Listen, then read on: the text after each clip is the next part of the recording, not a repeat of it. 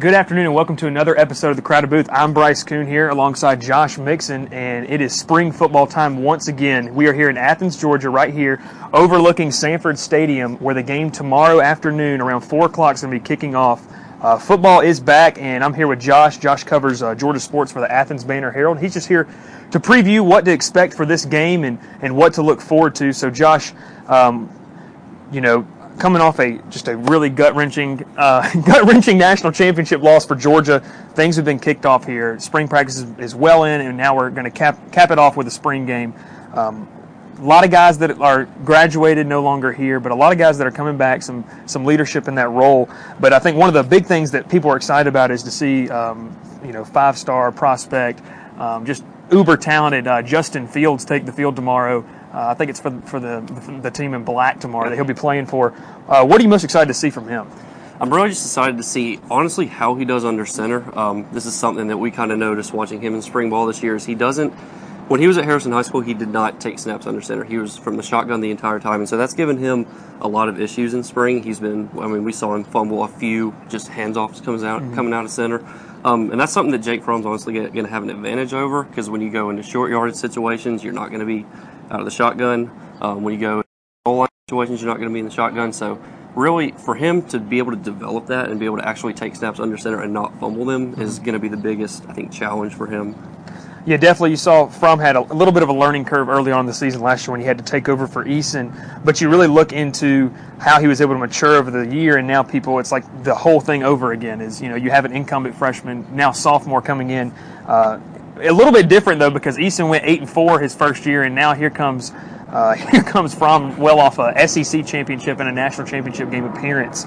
So most people are just like, let's let him ride it out, and if Fields proves something. But Fields has the talent. I mean, there's a reason that he was named a five-star prospect, and I think that's one of the biggest things people are excited about seeing is that competition. Is it really there? And we're going to get that a little bit later on. You also have the recruiting class for Georgia this past cycle was unreal. And I know y'all are very busy trying to keep up with everything on signing day, but you have guys like Kyrus Jackson, wide receiver, who's going to be a downfield threat, something that Georgia kind of maybe needs to get some more depth in that position. You saw Javon Wims; he stepped up huge last year for Georgia, but now he's going to be taking his talents to the NFL. And we're going to get a little bit more into some guys you're looking forward to that are coming back, but guys like Kyrus Jackson. Then you have Brenton Cox, who flipped late to Georgia on signing day. He's going to be coming in on a defensive line that, read an article the other day that the defense line's been struggling with some injury issues, and so he'll probably get some looks at the spring game, maybe on the first team or second team. So you got to be excited about the young talent Georgia's bringing in. And from your perspective, and you've been in here in Athens for a while now, and all I heard the whole time, and I recapped the game, national championship game with Brandon Sudge, and one of the things he talked about was the atmosphere was kind of low after that next day, that Tuesday afternoon and that Tuesday morning. But there's some excitement building here just coming into the city today. People are excited. Fans are coming in. It's going to be a crazy atmosphere. What are you most excited to see just from an atmosphere and fans? I'm excited to see, honestly, how the fans respond. I know Kirby Smart's made it a pretty significant emphasis in numerous press conferences this year, kind of encouraging fans to come out, create the same atmosphere they have at the past two G-Day games. I mean, I think last year it was something like 93, the year before that 95 or something. Mm-hmm.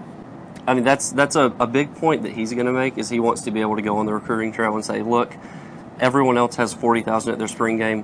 My school has 95. Yeah. And that's really, I'm looking forward to it. I know the atmosphere won't be kind of near where it was last year with, we're looking at the scoreboard right now, still under construction, so there's going to be an entire end zone without fans behind it. But yeah, I'm excited. I'm excited to see how they show out. I think, with all the recruits that are going to be here for the class of 2019, I think that's going to just be a wow moment for them, because usually, like you talked about, in spring games, you might have 30 to 40,000 people there. Well, for the past 2 years here, it's felt like an atmosphere in the fall. Fans love to come out and support the team, and they're excited. They're excited. I think there's more excitement now after the national championship appearance to what this team can do now, with still a relatively young team. And as we get into that, the atmosphere's probably not going to be the same, like you said, because of the scoreboard, which, I walked down there a second ago, and it's massive. I mean, you were saying it's about as big as a basketball court, yeah, which is huge. It might rival the one at Auburn. I'm not really sure. But as you talk about guys that are going to be returning, and those guys that, the graduating class last year was, Chubb, Michelle. That was a huge thing. So where do you go from there? Then you look at the defense side of the ball. You have Carter and Bellamy, who in my opinion, they didn't show out all 4 years, but this past senior they really stepped up. Especially, they seem to have timely sacks, timely forced turnovers. Then you get to the secondary, you have, a couple guys back there that graduated and guys that are going to be coming up.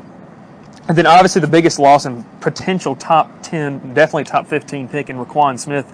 He elected to forego his senior year. He's going to be taking the step to the NFL.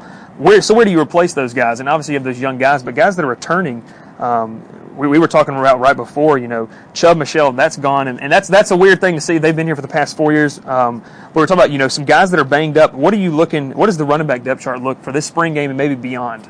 Yeah, it feels like for the first time in like a decade that Nick Chubb's not going to be taking snaps at running back. But, it really is. It's going to be different. It's going to be a lot different than what we saw last year with Chubb and Michelle getting, 90 carries a game, it seemed like. There's guys like, obviously Zamir White's battling the injury, so he's not, if he does play tomorrow, it's going to be very limited, so I'm not expecting to see a lot out of him. But, guys that what's the word for it? Played last year? Played last year, the returning guys. Contributed last year. The guys that contributed last year, they were going to get a lot of carries. I know Brian Harry and your own, Brookstone's own, Prather Hudson got a lot of snaps at number 2 that pretty much this whole spring because of the injuries. So running back-wise, there's not a whole lot to see there just because of all the injuries. I'm pretty excited to see what the receiver core does. Yeah, you talked about also another guy, DeAndre Swift.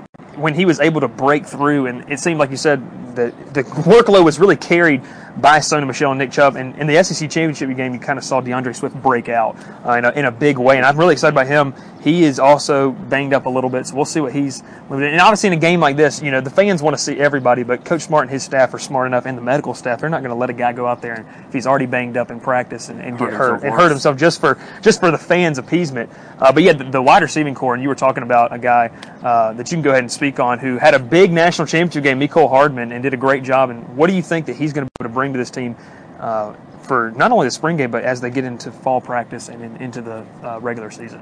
Yeah. So sorry to all the fans out there to bring up the national championship game again, but he did have that really long touchdown that, sorry, I thought put the game out of reach. I thought put the game away. What do I know, though? Anyways, you're losing a receiver like Javon Wims, who's a big downfield threat, big body, can go up and catch the ball in the end zone against really any quarterback. Mm-hmm. Losing him hurts, and it's really going to show with the offense that Georgia runs this year. It's going to be a lot of what you saw kind of Florida's quarterbacks trash talk about, a lot of quick slants, a lot of short outs, a lot of quick passes, probably not to the tight ends as much, but you're going to see Hardman get the ball a lot. You're going to see Terry Godwin get the ball a lot, and that's really what to look for in the spring game, especially since Kirby's going to be probably toning back the offense a little bit and not really throwing everything out there. Yeah, definitely. They don't want to throw every single play out there so that people can get an early catch on the film. One guy I'm excited about also, when Javon Wims kind of went down in that national championship game, Riley Ridley stepped up in a big way and outplayed his brother, who's going to be probably a first-round pick in the draft. I'm excited to see how he plays because he had a good freshman year, had some sparks there, and then kind of sophomore year went quiet. I think there was maybe due to some off-the-field issues, but then was able to come in, and then you saw that all accumulated to him in the national championship game, being able to play great. And we had a pretty funny conversation with him in media times. So he was talking about, what the receivers that he looks up to, obviously his brother, and then he said A.J. Green. I think Mark Weiser of the Banner asked him, who was better, A.J. or Calvin. He wouldn't say that. He wouldn't give an answer. And AJ's obviously he might be here tomorrow. I'm not sure. I know a lot of the pro guys try to come back and support their team, but Calvin, definitely a talent that he's going to be a luxury for any team to have, whether they pick him. So yeah, a guy like the wide receiving core, you lose Javon Wims, kind of that 50-50 ball guy. They were able to go to a ton of times. I can't tell you how many times they get down about the 3 or 5 yard line, and they don't decide to run the ball, then they're probably throwing it in the corner to Javon. Terry Godwin, another guy, feels like he's been here forever. Yeah. He's a senior, and he'll be having a huge role in that offense. One guy for me that I feel like I'm excited about is J.R. Reed. He came in as a transfer from Tulsa and wasn't really thought to have much of an impact, really, and stepped up in a major way. And I think he's going to be one of the key contributors to this defense. A lot of vocal leadership. J.R. Reed can be that guy, alongside a guy like DeAndre Baker, who really showed out as almost a true number one corner for Georgia later on the stretch. I remember that Mississippi State game. That was a great atmosphere, but with that game, you had their passing their passing offense really wasn't able to do much, and it was a lot of credit to him. He had a couple, nice swats, couple breakups that were really key in letting Georgia just really dominate that game and never really getting Mississippi State started. And then you head into the defensive line anchoring there. You had Trenton Thompson lead. A lot of guys, but you got guys like Julian Rochester. He's going to come up big, I feel like, this year. So Georgia's got a lot of guys they can bring in. You'll see a lot of it in the spring game. That's going to be exciting, and this almost sounds like a preview for the fall. But definitely this spring game is going to give them a lot of opportunities to see what they can work with. Like you said, probably not going to throw the whole playbook out there, and Jim Chaney and company probably not going to throw the whole playbook out there. And I'm going to ask you a quick question that is you're not prepared for, but we'll see how you do. The tight ends. I think that's one of the big things fans thought and were kind of questioning last year. You have a guy like former 5-star Isaac Nada. You had Jeb Blazevich, who, not a very heralded recruit coming out of high school, but had a great Georgia career. And some guys behind him, and Warner and Jackson. What do you do with the talent there? And it didn't really seem like they were going to they really ever threw them the ball. If they did, it was more of like a surprise or almost a gimmick play. Do you think we'll see some more of the tight ends coming into play in the passing game? I think it'll be kind of more of the same as what we saw last year. I'm actually very happy you brought up the tight ends because that's one thing Kirby Smart does not like to talk about in press conferences. I quote, he said, "I'm so tired of tight end questions." So that's not something that I don't think Kirby wants to talk about, and I don't expect that to really change. I think it's going to be a lot more of what we saw last year with a lot of different receivers getting the ball and then running backs out of the backfield. And, that brings it right into the Fromm versus Fields, and there's been multiple articles all offseason about it and spring practice. Well, what does he look like? Does he look good? I think that from my perspective, Fromm has the job. When you lead a team to a national championship, you're doing something right, especially as a freshman. He's got the experience, the big game experience. Unless your name is Jalen Hurts. Yeah, unless your name's Jalen Hurts, which is a completely different topic of conversation in the news that came out recently. So you have a guy like Fromm and have been there, done that, the Georgia boy. Then you still have another local product guy in Justin Fields. You're talking about one of the things that might set him back early on, and probably did, he's probably still trying to learn, is taking it from under center, because a lot of spread. And I was able to watch him play in person. They came over and played Rome High School, which was a great battle between former high school 5-star standouts, him and Adam Anderson, that's coming in. You have guys like that, and he ran the ball a ton and was able to run the ball a ton. Has a cannon for an arm. I just don't know if he's ever been able to run a pro-style offense, and that's one thing Georgia prides itself on. So to see how he makes that transition. But it's going to be an exciting day tomorrow for a lot of fans. It should, even though they have the construction out here behind us that's going to limit the amount of seats that are available, I know that a lot of fans are going to come out and support the Georgia, and they're ready to get at it again. And this is only just going to be a glimpse for them to see. And any final thoughts? You think that who's going to win? Who do you think's going to win? I'll admit that I haven't been one to look at the rosters yet. I'm going to go with experience, though, and I'm going to say Jake Fromm's red team wins, though. Yeah, Fromm, the red team, they seem to have more of that veteran leadership. The teams in black, they're going to have some young guys that are excited. And my player to watch for is Richard LeCow. I love him. The energy he brings. If you haven't seen the video yet of him doing the backflip at the Rose Bowl, he's a fun energy guy and a hard hitter. And one thing that Raquan Smith talked about and his exit interview talking about how he tabbed him as one of the next leaders. So it's definitely going to be an exciting day. I want to thank Josh for coming on and talking a little Georgia football and previewing the spring day and what we have in action for tomorrow. If you're not already following us on all social media, make sure to. That's Instagram, Facebook, and Twitter. Sports all over the area here in Athens, and one of the final things we'll touch on is Georgia baseball. He covers extensively Georgia baseball, and they're a really good season they're having so far. Would you like to speak on that a little bit? Yeah, so I'll admit that I was not aware of just how on the hot seat Scott Strickland was before entering this year. This team is something else. They're going to be something really special to watch as we go on, throughout the rest of April and even into May. This is a team. Keegan McGovern's having a career year. Michael Curry's having a career season. You've got two freshmen who are pitching absolutely lights out on the mound that you're going to have for another 2 to 3 years. And they kick off, or they first pitch is in about hour and a half in Oxford at Ole Miss, which is going to be a pretty important game for them. They didn't make the tournament because of RPI last year. Ole Miss is number 4, I believe, in the RPI this year, and Georgia ranks number 7, so it's going to be another important game for them. But yeah, this is going to be a fun team to watch. They play in SunTrust Park here in a few weeks, and I fully expect them to beat Georgia Tech again.